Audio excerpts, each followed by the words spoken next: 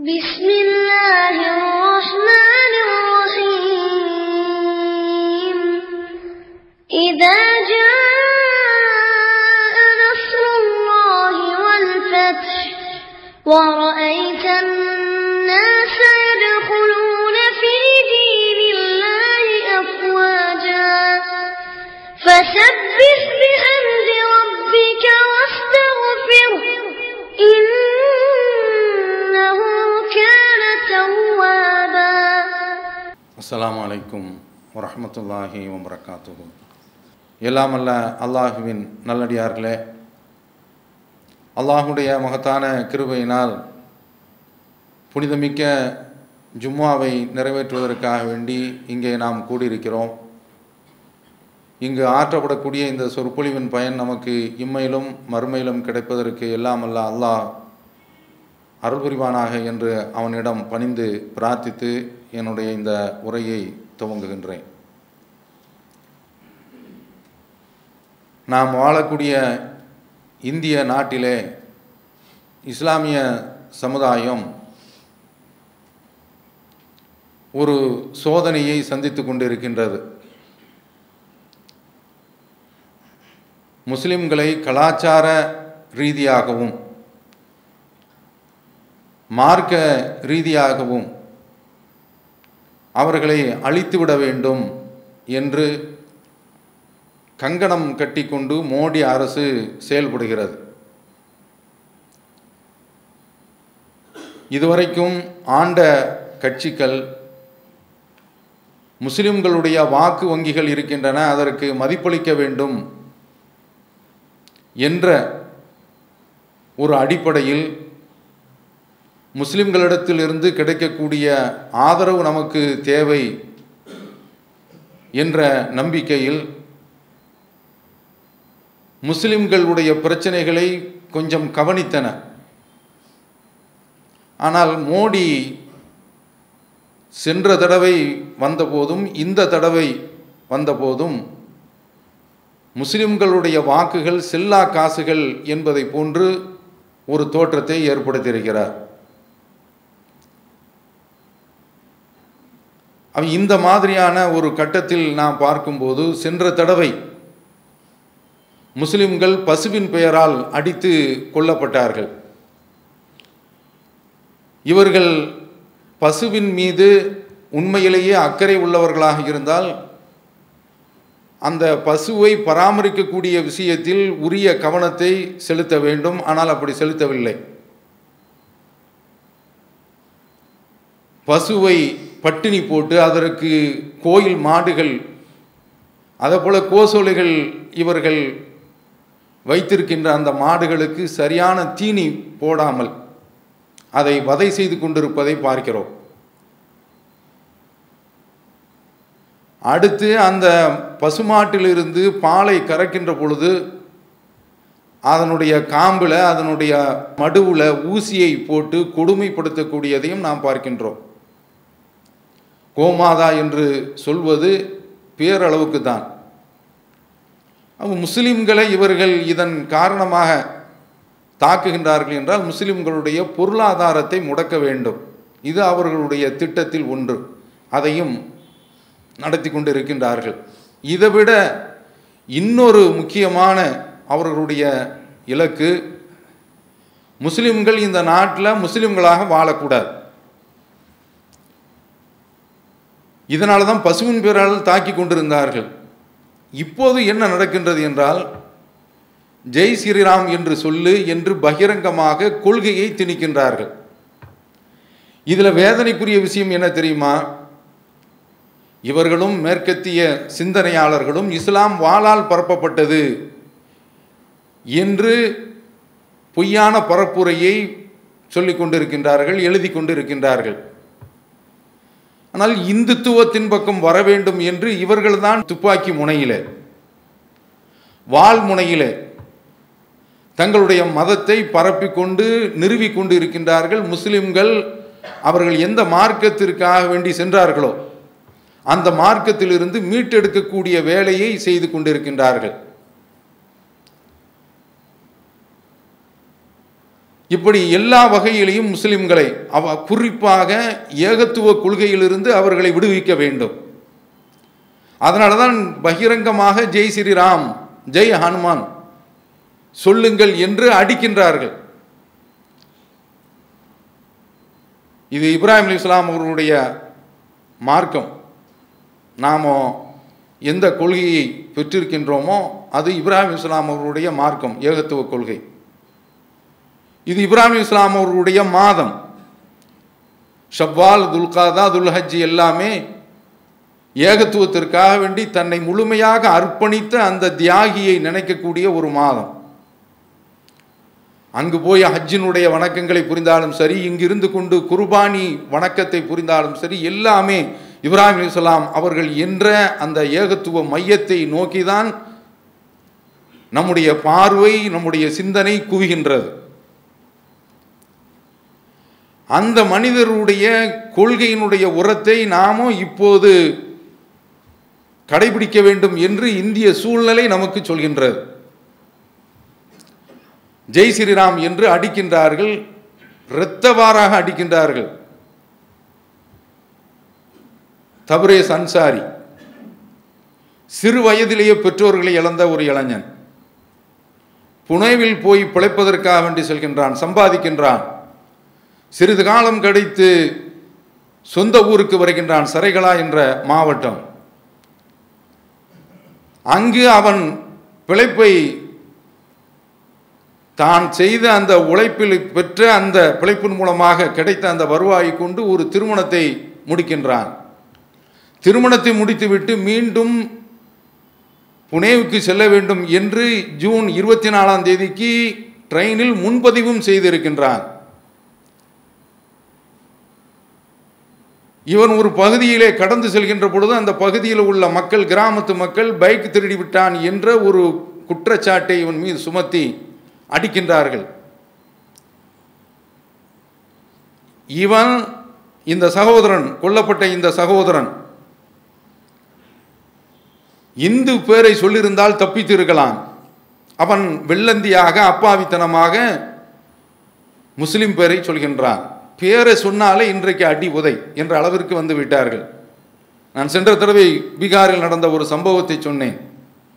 காசிம் என்ற ஒரு சகோதரன், அவன் வியாபாரம் செய்கின்றான், ஒரு கடையில் வந்து நிற்கின்றான். ராஜீவ் யாதவ் என்பவன் பேரை கேட்டுவிட்டு அவனை துப்பாக்கியால், அந்த சகோதரன் காசிம் என்ற சகோதரனை, அவனும் இளைஞன் தான், துப்பாக்கியால் சுடுகின்றார்கள். இடது பக்கம் தோள்பட்டையில் துப்பாக்கி கொண்டு பாஞ்சு இரத்தம் பீரிடுகின்றது.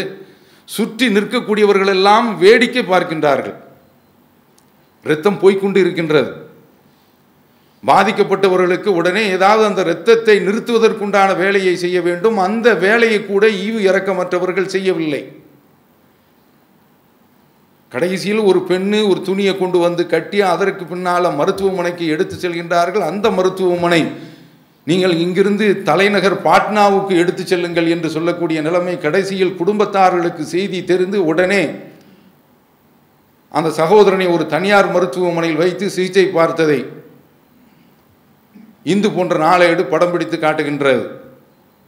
அப்போ முஸ்லிம் என்ற பெயரை கேட்டவுடனே அடிக்கிறாங்க. இங்கு தபரேஸ் அன்சாரி முஸ்லிம் பெயரை சொல்கின்றான். தபரேஸ் அன்சாரி என்று சொன்ன உடனே மின் கம்பத்தில் வைத்து பிழிந்து எடுக்கின்றார்கள் விடியற் கால வரை. அடினாலும் சரமாரியான அடி, இரத்தம் ஒழுகின்றது. இதற்கடுத்து புற்காற்றில் தூக்கி கொண்டு போய் அங்கே புரட்டி எடுக்கின்றார்கள். அதற்கடுத்து காவல்துறையில் கொண்டு ஒப்படைக்கிறாங்க. அப்படி ஒப்படைக்கின்ற போது இந்த தகவல் இவருடைய பெண் வீட்டிற்கு தெரிந்து இவருடைய மாமி, அந்த சகோதரனுடைய மாமி வர்றாங்க காவல்துறைக்கு. காவல்துறையில் உள்ள உடமடங்குறாங்க. உள்ளே இருந்து கொண்டு யார் அதில் முக்கிய குற்றவாளியாக இருக்கின்றானோ அவன் பாபா தண்டல் என்பவன் உள்ளே காவல்துறை அலுவலகத்தில் அமர்ந்து கொண்டு சொல்கின்றான், அபிதக் மர்கயா நகி. நமக்கு இந்தி தெரியாது, இது இந்து பத்திரிகையில் வந்தது ஆங்கிலத்தில். இதுவரைக்கும் இவன் சாகலியா என்று உள்ளே இருந்து கேட்கின்றான். இந்த மாமியார் வந்து என்ன சொல்றாங்க தெரியுமா? அவனை மருத்துவமனைக்கு அனுப்புங்க என் மருமகனை என்று கெஞ்சுகின்றார்கள். யாருடைய காதிலும் விழவில்லை. பரிதாபகரமான ஒரு நிலைமை. தமிழ்நாட்டில் நாம நல்ல கல்யாண பந்தல்களில் போய் உட்கார்ந்து வெட்டுன்னு வெட்டிக்கிட்டு இருக்கிறோம். வடநாட்டில் உள்ள ஒரு சூழ்நிலை இங்கு வராது என்பது போன்று நினைத்து கொண்டிருக்கின்றோம். மோடியே வரமாட்டேன்னு தான் நினைச்சோம், வந்துட்டாப்லையே. என்ன ஒரு இங்கு உள்ள சூழ்நிலை, அல்லாஹ் நமக்கு தந்திருக்கக்கூடிய அருட்கொடை, அதை நாம் பார்க்கிறோம். இந்த மாதிரியான ஒரு நிலையில பாதிக்கப்பட்டு இருக்கிறாங்களே, அதையும் நினைத்து நாம் பார்ப்பதற்கு இல்லை. நம்முடைய வாழ்க்கை ரொம்ப ஜாலியாக போய்கொண்டிருக்கின்றது. கெஞ்சுறாங்க காவல்துறையில், காது கொடுத்து கேட்கவில்லை. இதற்கடுத்து என்ன நடக்கின்றது? கோர்ட்டில் கொண்டு போய் நிறுத்துறாங்க. கோர்ட்டில் உள்ள நீதிபதி கருப்பு சட்டையை அணிவதற்கு பதிலாக காவி சட்டையை அணிந்திருக்கிறான். இரத்தவராக ஒருவன் நிற்கின்றான். அவனுக்கு மருத்துவ சிகிச்சை அளித்தாயா என்று கேட்பதற்கு வக்கில்லை. இதற்கடுத்து அவன் சிறையில் அடைக்கப்படுகின்றான். அங்கு அவனுக்கு உடல்நிலை மிகவும் பாதிக்கப்பட்டு மீண்டும் மருத்துவமனைக்கு கொண்டு வரப்படுகின்றான். சரியான ஒரு சிகிச்சை இல்லை. மருத்துவர்களும் மனிதாபிமான அடிப்படையில் அணுகவில்லை. துடிதுடித்து இறந்து போய்விடுகின்றான். கல்யாணம் முடிச்சு இவன் நாம் பிணமாகுவோம் என்று தெரிந்திருந்தால் மணமகனாக ஆயிருக்க மாட்டான். விதி யாருக்கு நாளை வருவது தெரியும்? எல்லாமல்ல இறைவனுக்கு தானே தெரியும். அடித்தே கொண்டு விடுகின்றார்கள். இப்படி அடிக்கும் பொழுது ஜெய் ஸ்ரீராம் என்று சொல்கின்றான் அவனும். அப்போ சொல்லியாச்சு இல்லை, சொன்ன பிறகு விடணும் இல்லை, விடல. டைம்ஸ் நவுல அதில் உள்ள காட்சியை நீங்க வலைதளத்தில் பார்த்திருக்கலாம். ஜெய் ஸ்ரீராம் என்றே அவன் கதறுகிறான். இது மாதிரி ஒரு மூமின் மாட்டிக்கொண்டு தப்புவதற்கு அப்படி செய்யலாம். மன் கஃபர பில்லாஹி மின் பாதி ஈமானிஹி, கொள்கையை ஏற்றுக்கொண்ட பிறகு ஒருவன் நிராகரிப்புக்கு தள்ளப்படுகின்றான். இல்லாமன் உக்கிரிக, அப்படி தள்ளப்படுறது நிர்பந்தத்தினுடைய அடிப்படையில் ஓ கல்புகு முத்துமையின்னும் பில் ஈமான், அவனுடைய உள்ளம் ஈமானால் பிரகாசித்துக் கொண்டே இருக்கின்றது. இவனுக்கு மன்னிப்பு இருக்கிறது என்று அல்லாஹ் சொல்லிவிடுகின்றான். இந்த சகோதரன் அவனுக்கு மன்னிப்பு உண்டு. ஏன்னா நிர்பந்தத்தில் அவனை அடித்திருக்கின்றார்கள். ஜெய் ஸ்ரீராம் என்று சொல்லி இவர்கள் அடிக்கின்றார்கள் என்றால் இஸ்லாத்தை விட்டு வெளியேற சொல்கின்றார்கள். இதுதான் நடக்கின்றது. இப்போ நமக்கு என்ன தோணுதுன்னா, முஸ்லிம் என்று சொன்னால் இந்த கொள்கையை ஏற்றுக்கொண்டால் இப்படித்தான் நாம நடத்தப்படுவோமா? இதற்காக வேண்டி இவ்வளவு அவமானத்தை நாம சந்திக்கணுமா? இவ்வளவு பெரிய விலையை நாம கொடுக்கணுமா? இப்படிப்பட்ட சோதனைகள்லாம் வருமா? இந்த மாதிரி ஒரு மற்றகமான முறையில் நடத்தப்படுறாங்களே, இது ஏன் என்று நமக்கு வரலாம். நாம என்ன, நபிமார்கள் அப்படி நடத்தப்பட்டிருக்கின்றார்கள். அதுதான் நாம தெரிஞ்சுக்கிறோம். இது மாதிரியான ஒரு சூழ்நிலை வந்தால் நாம எப்படி இருக்கணும்? வேண்டாம், நமக்கு இந்த மாதிரிலாம் வேண்டாம், அல்லாஹ் நம்மை காப்பாற்றட்டும். லா தத்தமன்னௌ லிகால் அதுவி, எதிரிகளை சந்திக்க வேண்டும் என்று நீங்கள் ஆசைப்படாதீர்கள். ஆனால் வந்து விட்டால் புறமுதுகு காட்டி ஓடக்கூடாது, கொள்கையில் இருந்து தடம் புரண்டக்கூடாது.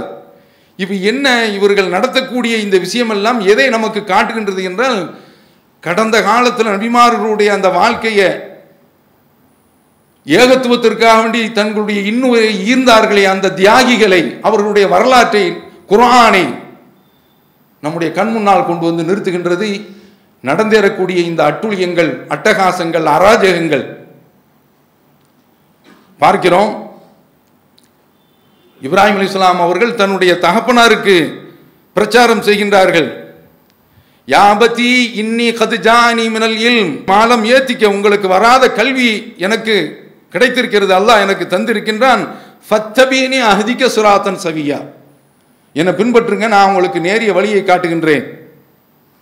யாபதி லா தஅபுது ஷைத்தான், ஷைத்தானை நீங்கள் வணங்காதீர்கள் என் அருமை தந்தையே. இன்ன ஷைத்தான கானல் ரஹ்மானி அசியா, ஷைத்தான் இறைவனுக்கு மாறு செய்து விட்டான். யாபதி இன்னி, அருமையான ஒரு உரை பெற்ற தகப்பனாரை பார்த்து பேசுறாங்க. யாபதி இன்னி அகாஃபு அன் யமஸ்ஸக அதாபுன் மினர் ரஹ்மான், என்னுடைய அருமை தந்தையை, இறைவனிடத்தில் இருந்து உங்களுக்கு ரஹ்மானிடத்தில் இருந்து வேதனை உங்களை தொட்டுவிடும், தீண்டிவிடும் என்று நான் பயப்படுகின்றேன். ஃபதகூன லிஷைத்தானி வலியா, அந்த மாதிரியான ஒரு நிலை வந்தால்தான் நீங்கள் ஷைத்தானுக்கு நண்பராக இருக்க முடியும். தகப்பனார் இவ்வளவையும் கேட்டுவிட்டு கால அராகிபுன் அந்த அன் ஆலியத்தியா இப்ராஹிம், இப்ராஹிமே என்னுடைய கடவுள்களை நீ வெறுக்க ஆரம்பிச்சிட்டியா என்று சொல்லிவிட்டு தகப்பனார் பிள்ளை பார்த்து சொல்றாரு, லஅருஜு மன்னக, உன்னை கல்லால் எரிந்து கொள்வேன். ஏகத்துவத்தை பேசினா கல்லால் எரிஞ்சே கொள்வாங்க. விபச்சாரத்திற்கு மார்க்கம் கல்லால் எரிஞ்சு கொல்லணுங்கிற தண்டனையை வச்சிருக்கேன்னா அந்த பாவத்திற்கு அந்த மாதிரியான ஒரு தண்டனையை கொடுக்கணும். அவ்வளவு மோசமான ஒரு கேடுகட்ட ஒரு பாவம். இவர்கள் எல்லாம் பிணத்திற்கு சமமானவர்கள். மார்க்கம் கல்லால் எரிஞ்சு கொல்ல சொல்கின்றது. அப்படி கல்லால் எரிஞ்சு கொள்ளும் போது அவங்கள பார்த்து இரக்கம்லாம் வரக்கூடாது என்று அல்லாஹ் குர்ஆன்லையும் சொல்றான். இந்த கசையடி சட்டத்தை சொல்லும் போது அதை பற்றி குறிப்பிடுகின்றான். கசையடிக்கு இரக்கம் காட்டக்கூடாதுன்னா கல்லடிக்கும் அதே போலதான். கல்லால் எரிஞ்சு கொள்ளும் போது எப்படி இருக்கும் வேதனை. ஒரே அடியில வாழை வச்சு தலையை வெட்டிட்டா போயிரும். சவுதியில் அப்படி பண்ணிக்கிட்டு இருக்கிறாங்க. ஆனால் கல்லால் எரிஞ்சு கொள்ள வேண்டும் என்று மார்க்கம் சொல்கின்றது. அந்த வேதனை கொஞ்சம் நினைச்சு பாருங்க. இது மாதிரி ஏகத்துவ கொள்கையை ஏற்றுக்கொண்டவர்களை கல்லால் எரிஞ்சு கொள்வோம் என்று அன்றைக்கு சொன்னார்கள். அப்படி இப்ராஹிம் இஸ்லாம் அவர்களை பார்த்து சொல்லும் போது அவங்க போயாராங்க. பார்க்கணுமா இல்லையா? நபிமார்கள் கல்லால் எரிஞ்சு கொல்லப்பட வேண்டும் என்று எச்சரிக்கப்பட்டார்கள். அதை போல பார்க்கின்றோம். மூசா அலைஹிஸ்ஸலாம் அவர்கள் அவங்க மக்களிடத்தில் சொல்றாங்க, என்னுடைய கொள்கையை ஏற்றுக்கொள்ளுங்கள், நான் இறைவனிடத்தில் இருந்து அத்தாட்சியை கொண்டு வந்திருக்கின்றேன். இன்னி உதுத்து பி ரப்பி ஒ ரப்பிக்கும் அன் தர்ஜுமூன், நான் என்னுடைய இறைவனான உங்களுடைய இறைவனான அவனிடத்தில் நீங்கள் என்னை கல்லால் எறிந்து கொள்வதை விட்டும் காவல் தேடுகிறேன். ஒரு இறை தூதர். அப்ப நாமெல்லாம் ஏமாத்துறோம். இந்த கொள்கைக்கு என்று ஒரு விலை இருக்கின்றது. இப்ப என்ன தெரியுமா? இப்பதான் ஒவ்வொரு முஸ்லீமும் கொஞ்சம் சிந்திச்சு பார்க்கிறாங்க. ஜெய் ஸ்ரீராம் என்று சொல்றான இப்பதான் புரிகின்றது. இப்ப நாம பிரச்சாரம் பண்றோம் ஜெய் ஸ்ரீராமும் ஒண்ணு, முஹியத்தீன் என்று சொல்வதும் ஒண்ணு. இது இணை வைப்பு. இப்படி சொன்னால் நரகத்திற்கு போய்விட வேண்டும். இப்ப இது வீதியில கேட்ட சத்தம் நாடாளுமன்றத்தில் கேட்கின்றது. அசாதுத்தீன் உவைசி இந்த ஒரு அம்சத்தை மட்டும் தான் பார்க்கணும். மற்ற விஷயங்கள்லாம் அவர் அப்படி இப்படி என்று போனால் தௌஹீத் ஜமாத் அதுக்கு பொறுப்பு கிடையாது. பதவி ஏற்க வர்றாரு, சத்தம் போடுறாங்க, ஜெய் ஸ்ரீராம் என்று சொல்றாப்ல, வந்தே மாதரம் என்ற கூச்சல். அப்படி வருகின்ற பொழுது இவர் நாடாளுமன்ற வரலாற்றில் தக்பீர் முழக்கம் கேட்டது இப்போதுதான். ஜெய் பீமன் என்று சொல்றாரு, அது அந்த தலித்துகளுக்குள்ள ஒரு விஷயம். அதுக்கடுத்து சொல்றது தக்பீர் என்று சொல்லிக்கொண்டு அல்லாஹ் அக்பர் என்று தக்பீர் முழக்கம் விடுகிறார். வீதியில் கிடையாது எல்லாமே. இப்போ நாடாளுமன்றத்தில் வந்து உட்கார்ந்துருக்க எல்லாமே காவி சிந்தனையில வந்து உட்கார்ந்துருக்கிறாங்க. எல்லாரையுமே இந்த மார்க்கத்தை விட்டு வெளியேறிவிட வேண்டும் என்பது அவர்களுடைய ஒரு கொள்கையாக இருக்கின்றது, கோஷமாக மாறி இருக்கின்றது. அதுக்கடுத்து ஷஃபீக்குர் ரஹ்மான் சமாஜ்வாதியினுடைய கட்சி, அவர் வர்றாரு. நீங்கள் அவர் பதவி பிரமாணம் ஏற்கும்போது பார்த்தீர்கள் என்றால் முஸ்லீமுடைய தோற்றம் தான், வந்தே மாதரம் என்று சத்தம் போடுறான். அவர் பிரமாணம் எடுத்துவிட்டு வந்தே மாதரம் என்று நான் சொல்ல மாட்டேன், அதாவது தாய் மண்ணை வணங்குவோம் என்று இங்க அவங்க தௌஹீத் பேசுறாங்க. அல்லாஹ் குர்ஆன்ல சொல்றான், உமின் ஆயாத்திஹில் லைலு வன்னஹார், அவனுடைய அத்தாட்சிகளில் இருந்து உள்ளது இரவு பகல், வஷம்சு வல் கமர், சூரியனும் சந்திரனும், லா தஸ்ஜுது லிஷம்சி வலா லில் கமர், சூரியனுக்கோ சந்திரனுக்கோ நீங்கள் தலை வணங்காதீர்கள், வஸ்ஜுது லில்லதி ஹலகஹுன்ன இன் குன்தும் ஈயாஹு தஅபுதுன், அவனையே வணங்குவது உண்மையாக இருந்தால் இந்த இரண்டையும் படைத்த அந்த அற்புத நாயனை, ஆற்றல் மிக்க நாயனை நீங்கள் வணங்குங்கள் என்று அல்லாஹ் சொல்கின்றானே. அந்த அடிப்படையில் அவர் சொல்றாரு, சூரியனை வணங்க மாட்டோம், சந்திரனை வணங்க மாட்டோம் என்ற இந்த குர்ஆனுடைய வணங்கக்கூடாது என்ற இந்த வசனத்துக்கு ஏற்ப மண்ணையெல்லாம் நாங்கள் வணங்க மாட்டோம் என்று அவர் அங்கு தௌஹீது பேசுவதை நாம் பார்க்க முடிகின்றது. இந்த ஒரு விஷயத்தை பார்த்துக்கோங்க. ஏன்னா நாளைக்கு ஷஃபீக்குர் ரஹ்மான் வேற ஏதாவது சொன்னா தௌஹீத் ஜமாத்தில் தான் சொன்னாங்க, சர்டிஃபிகேட் கொடுத்தாங்கன்னு இங்கே வந்து நின்றாதீங்க. நாடாளுமன்றத்தில் கேட்கின்றது. அப்ப என்ன ஒருமித்து நிற்கிறாங்க இந்த மக்களை, ஏகத்துவத்தில் இருக்கக்கூடிய அந்த சகோதரர்களை இந்த பக்கம் தங்கள் பக்கம் கொண்டு வந்து விட வேண்டும் என்று நினைக்கின்றார்கள். இந்த கொள்கைக்கு அப்படிப்பட்ட ஒரு சோதனை இருக்கும் என்று இந்தியாவில் புரிஞ்சு வாழணும். அப்படிப்பட்ட ஒரு சூழ்நிலை ஏற்பட்டு விட்டது. வராமல் இருக்கட்டும். பலவிதமான சோதனைகள் இருக்குது. இந்த கொள்கை ஏற்றுக்கொண்டா கொலை செய்வான், கொளுத்துவான்.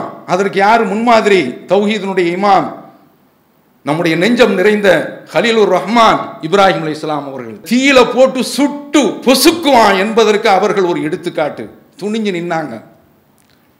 அந்த அடிப்படையில் தான் காசிம் என்கிறவனை ஒருவன் சுடுறதை நம்ம பார்க்க முடிகின்றது.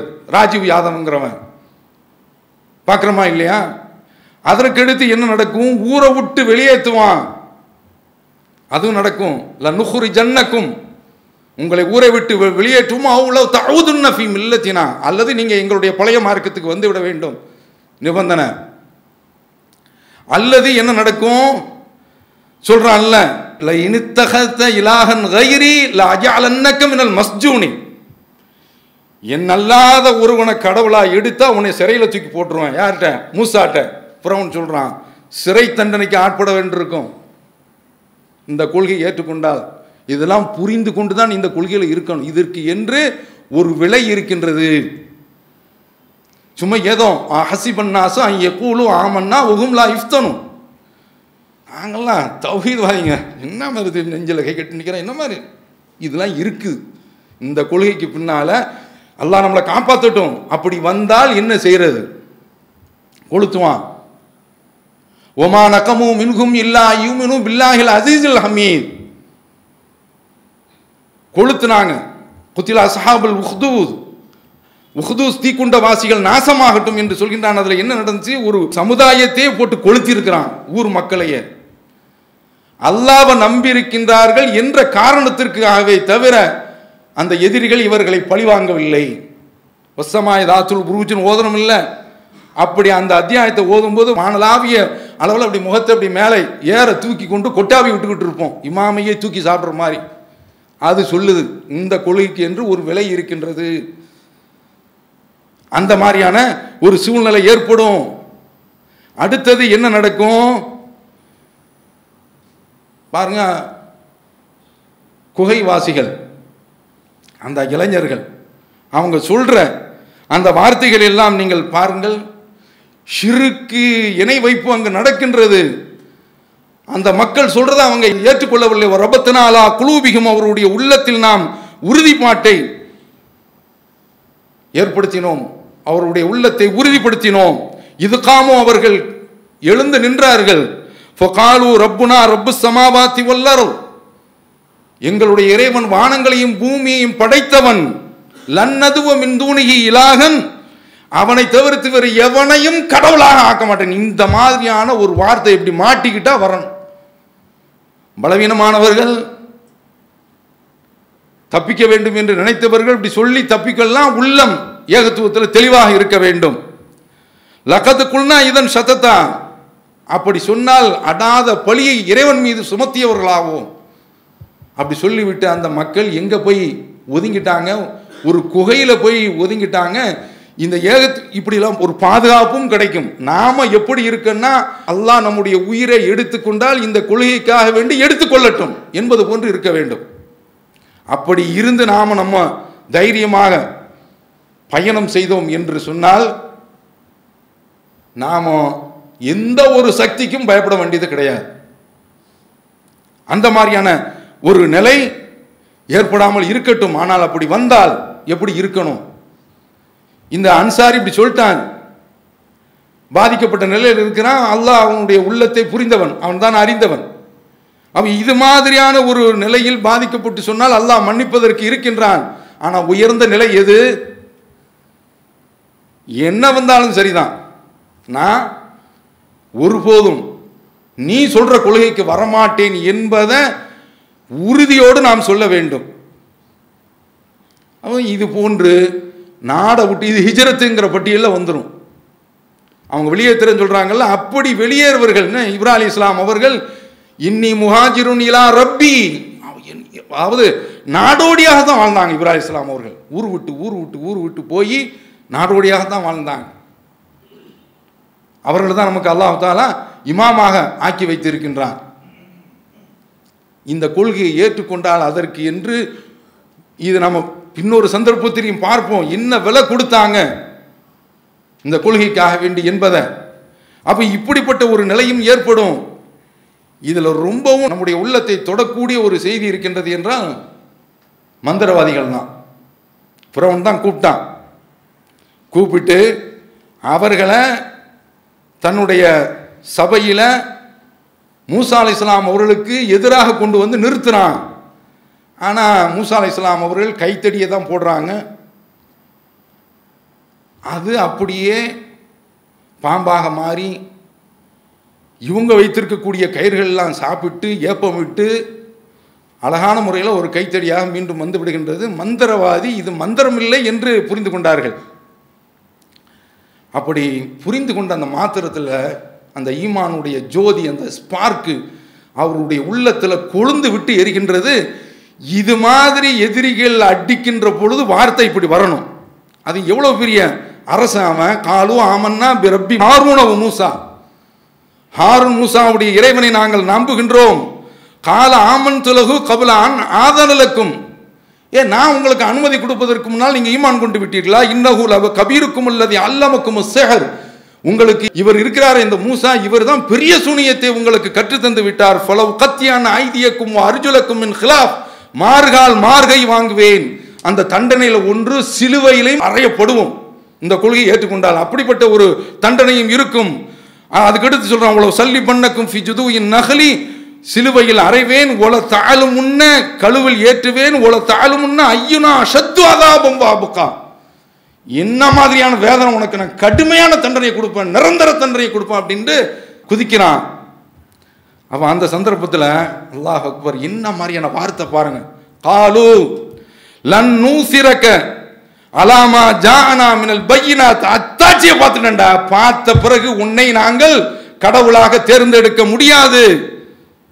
வல்லதி ஃபதரனா, எங்களுடைய படைத்த இறைவனை விட்டு உன்னை நாங்கள் கடவுளாக, காவலனாக, தெய்வமாக ஏற்றுக்கொள்ள முடியாது என்று சொல்லிவிட்டு ஃபக்லிமா அன்த கால், அளிக்க வேண்டிய தண்டனையை கொடுத்து விடு. இன்னமா தக்லியா ஹாதில் ஹயாத்தத் துன்யா, கூடியபட்சம் உச்சபட்சம் நீ கொடுக்க போவது எங்களுடைய உடற்கூட்டிலிருந்து உயிரை பிரித்தெடுப்பாய், மண்டையை உடைப்பாய், கபாலத்தை பிளப்பாய், மூட்டுக்கு மூட்டு உடைப்பாய், தகர்த்தி எறிவாய்.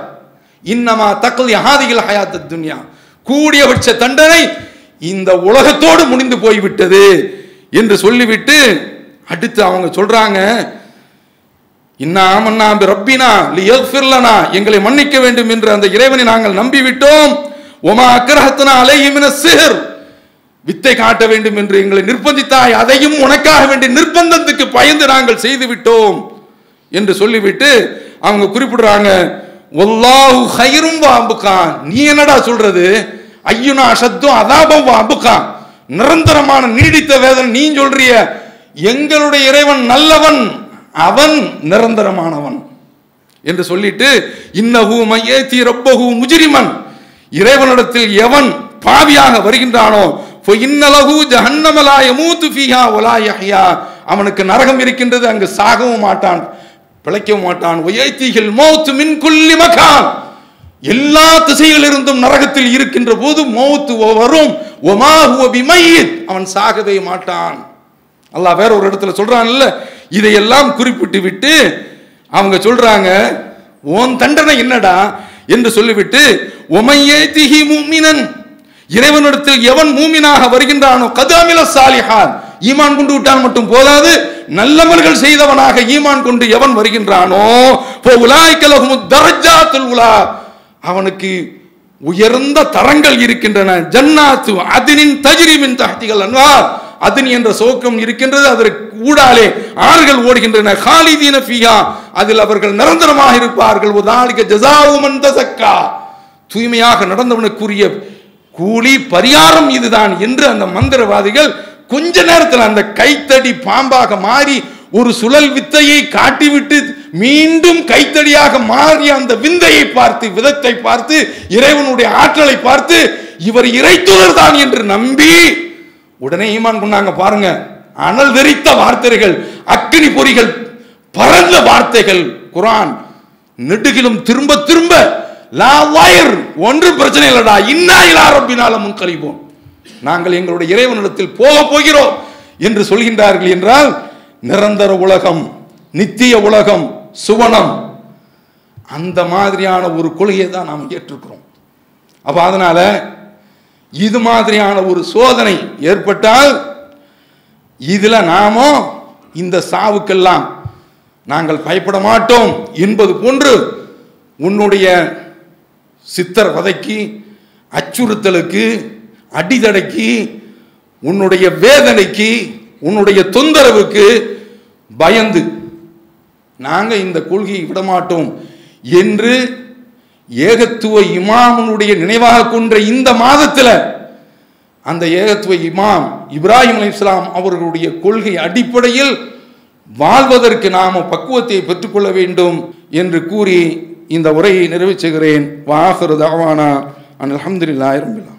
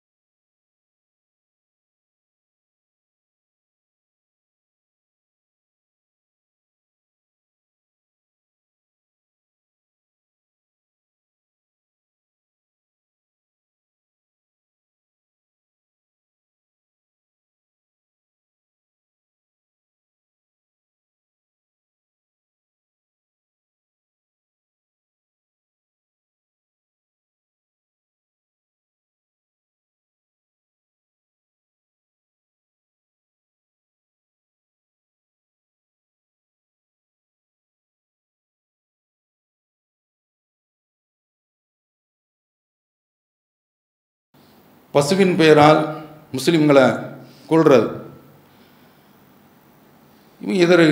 இதில் இப்போ மோடிக்கு கரிசனம் நாடாளுமன்றத்தில் ஏன்னா நாடாளுமன்றத்தில் எதிர்க்கட்சிகள் எல்லா கட்சிகளுமே இந்த பிரச்சனையை எழுப்புறாங்க. எழுப்பின உடனே இதையெல்லாம் நான் அனுமதிக்க முடியாது, நடிப்பு. ஏன்னா அதற்கு பின்னால் மோடி நாடாளுமன்றத்தில் இப்படி யாரையும் தாக்கக்கூடாது, கடுமையான நடவடிக்கை எடுப்போம் என்று சொன்ன பிறகு சனாவுல்லா என்பவன் தாக்கப்பட்டிருக்கிறான். நடக்குது. அப்படியெல்லாம் சொல்லியிருக்கிறார். இதில் அவர் சொல்கிறாரு, நாங்கள் பாதிக்கப்பட்ட போது இப்படி யாராவது குரல் கொடுத்தீங்களா என்று கேட்கின்றார். எந்த சந்தர்ப்பத்தில் எதை பேசுறது பார்க்குறீங்களா? அது ஜார்க்கண்ட் மாநிலத்தை குறை சொல்லக்கூடாது, ரொம்ப கவலை. ஒருத்தனை அடித்து கொண்டிருக்கிறானோ அந்த விஸ்வரூபம் எடுத்து உலக நாடுகள் எல்லாம் காரி துப்புகின்றன. இதில் சமீபத்தில் தான் அமெரிக்காவில் உள்ள ஒரு குழு இந்தியாவில் சட்ட ஒழுங்கு சரியாக நிலைநாட்டப்படவில்லை, சிறுபான்மை சமுதாயினர்கள் பெரும்பான்மை மதத்தினரால் தாக்கப்படுகின்றார்கள் என்று சொல்லும்போது உடனே இங்கிருந்து அதிகாரிகள் பாஞ்சாங்க. இந்த நாட்டில் அவருடைய கொள்கையை பின்பற்றுவதற்கு உரிமை இருக்கின்றது, அரசியல் சாசனத்தில் அனுமதி இருக்கிறது என்றெல்லாம் பெருசாக பீற்றினார்கள், பிதற்றினார்கள். அது சொல்லி அந்த வார்த்தையினுடைய அந்த உதட்டில் ஈரம் காஞ்சிருக்கா, அதுக்குள்ள தபரேஸ் அன்சாரியை அடித்து கொலை செய்துட்டாங்க. இவர் என்ன சொல்கிறார்? ஜார்க்கண்ட் மாநிலத்தை குறை சொல்லக்கூடாது. ஜார்க்கண்ட் மாநிலத்தில் என்ன நடந்திருக்குது? 18 பேர்களை கொண்டிருக்கிறான். அதில் 11 பேருங்கள் முஸ்லீம்கள். அங்கே தான் அதிகம். இவ்வளவு நடந்திருக்கு போன ஆட்சியிலையும் இந்த ஆட்சியிலையும். அவ என்ன நினச்சிக்கிட்டு இருக்காங்க? இதில் லிஞ்சிங், அதாவது இந்த கண்மூடித்தனமாக தாக்கக்கூடிய இந்த கூட்டத்துக்கு லிஞ்சிங் மாப், இந்த கும்பலுக்கு எதிராக புதிதாக ஒரு சட்டத்தை கொண்டு வர வேண்டும் என்று பிரச்சனையை வேறு விதமாக திசை திருப்புறாங்க. இருக்கிற சட்டம் பத்தாது என்பது போன்று காட்டுகின்றார்கள். நீ எடு, திருநாட்டூரில் எடு, வச்சிருக்கில்ல. இந்தியாவில் இருக்கக்கூடிய இந்த அரசியல் சட்டத்தினுடைய விதிகளினுடைய அடிப்படையில், கிரிமினல் குற்றவியல் சட்டத்தினுடைய அடிப்படையில் நடவடிக்கை எடுத்தால் போதுமே. அந்த காரியத்தை செய்யலையே. இவங்க வேஷம் விட்டு கொண்டு இருக்கின்றார்கள். இதில் நாம் பார்க்க வேண்டியது, இது மாதிரி இவர்கள் இப்படியெல்லாம் போய்கொண்டு இருக்கின்றார்கள். இதில் நாம் 2 விஷயத்தை பார்க்குறோம். இப்போ தான் ஒரு முஸ்லீம் நாம் எதற்காக வேண்டி தாக்கப்படுகிறோம் என்று இப்போ தான் அவன் புரிகிறான். இந்த ஏகத்துவம் இப்படி முஸ்லிம்களாலும் ஒரு பக்கம் பார்க்கப்பட்டு முஸ்லிம்களை மட்டும் ஏன்டா தாக்குறான் என்று முஸ்லிம்கள் தாக்கப்படுறத கவனித்து இஸ்லாத்தை பார்க்க ஆரம்பித்தான். பலர் இஸ்லாத்துக்கு வந்தான். ஒரு நிகழ்ச்சி நடக்கின்றது, அதை தொடர்ந்து மக்களுடைய பார்வை இஸ்லாத்தின் பக்கம் திரும்புகின்றது. நீ அடிக்க இந்த சமுதாயம் துவைக்க ஒட்டுமொத்த இந்தியாவும் இந்த இஸ்லாமிய மார்க்கத்தை கொள்கையாக ஏற்கும். அதில் இவன் இஸ்லாத்தை குறி வச்சு தாக்குறதுக்கு உண்டான கிறிஸ்தவத்தை கூட அவன் பெருசாக கண்டுக்கிறல. இஸ்லாம் என்பது இருக்கின்றத, அது ஒருவன் முஸ்லீமாக ஆகிவிட்டான் என்றால் முழுமையாக மாற்றிடுவான் அவனை எல்லாமே. அது நம்முடைய தமிழக முஸ்லீம்களுடைய வரலாற்றில் பாருங்களேன், அழகான வார்த்தையை பொருத்தி வச்சிருக்கிறாங்க. அவன் விரதம்பா, நம்ம ஆட்கள் நோன்பும்பாங்க, வித்தியாசம். அவன் வணக்கம்பா, நம்ம ஆள் தொழுகம்பாங்க. அந்த வார்த்தையிலே இல்லாமல் இது ஒரு யதார்த்தமாக அமைஞ்சு போயிடுச்சு. முஸ்லீம்கள் என்று சொன்னால் தனித்தன்மை. கிறிஸ்தவர்களை போய் இங்கே போய் உள்ளே நுழைந்திருக்கின்ற ஐயா வாங்க அப்படிம்பாங்க. நம்ம ஆட்கள் பார்க்க முடியாது.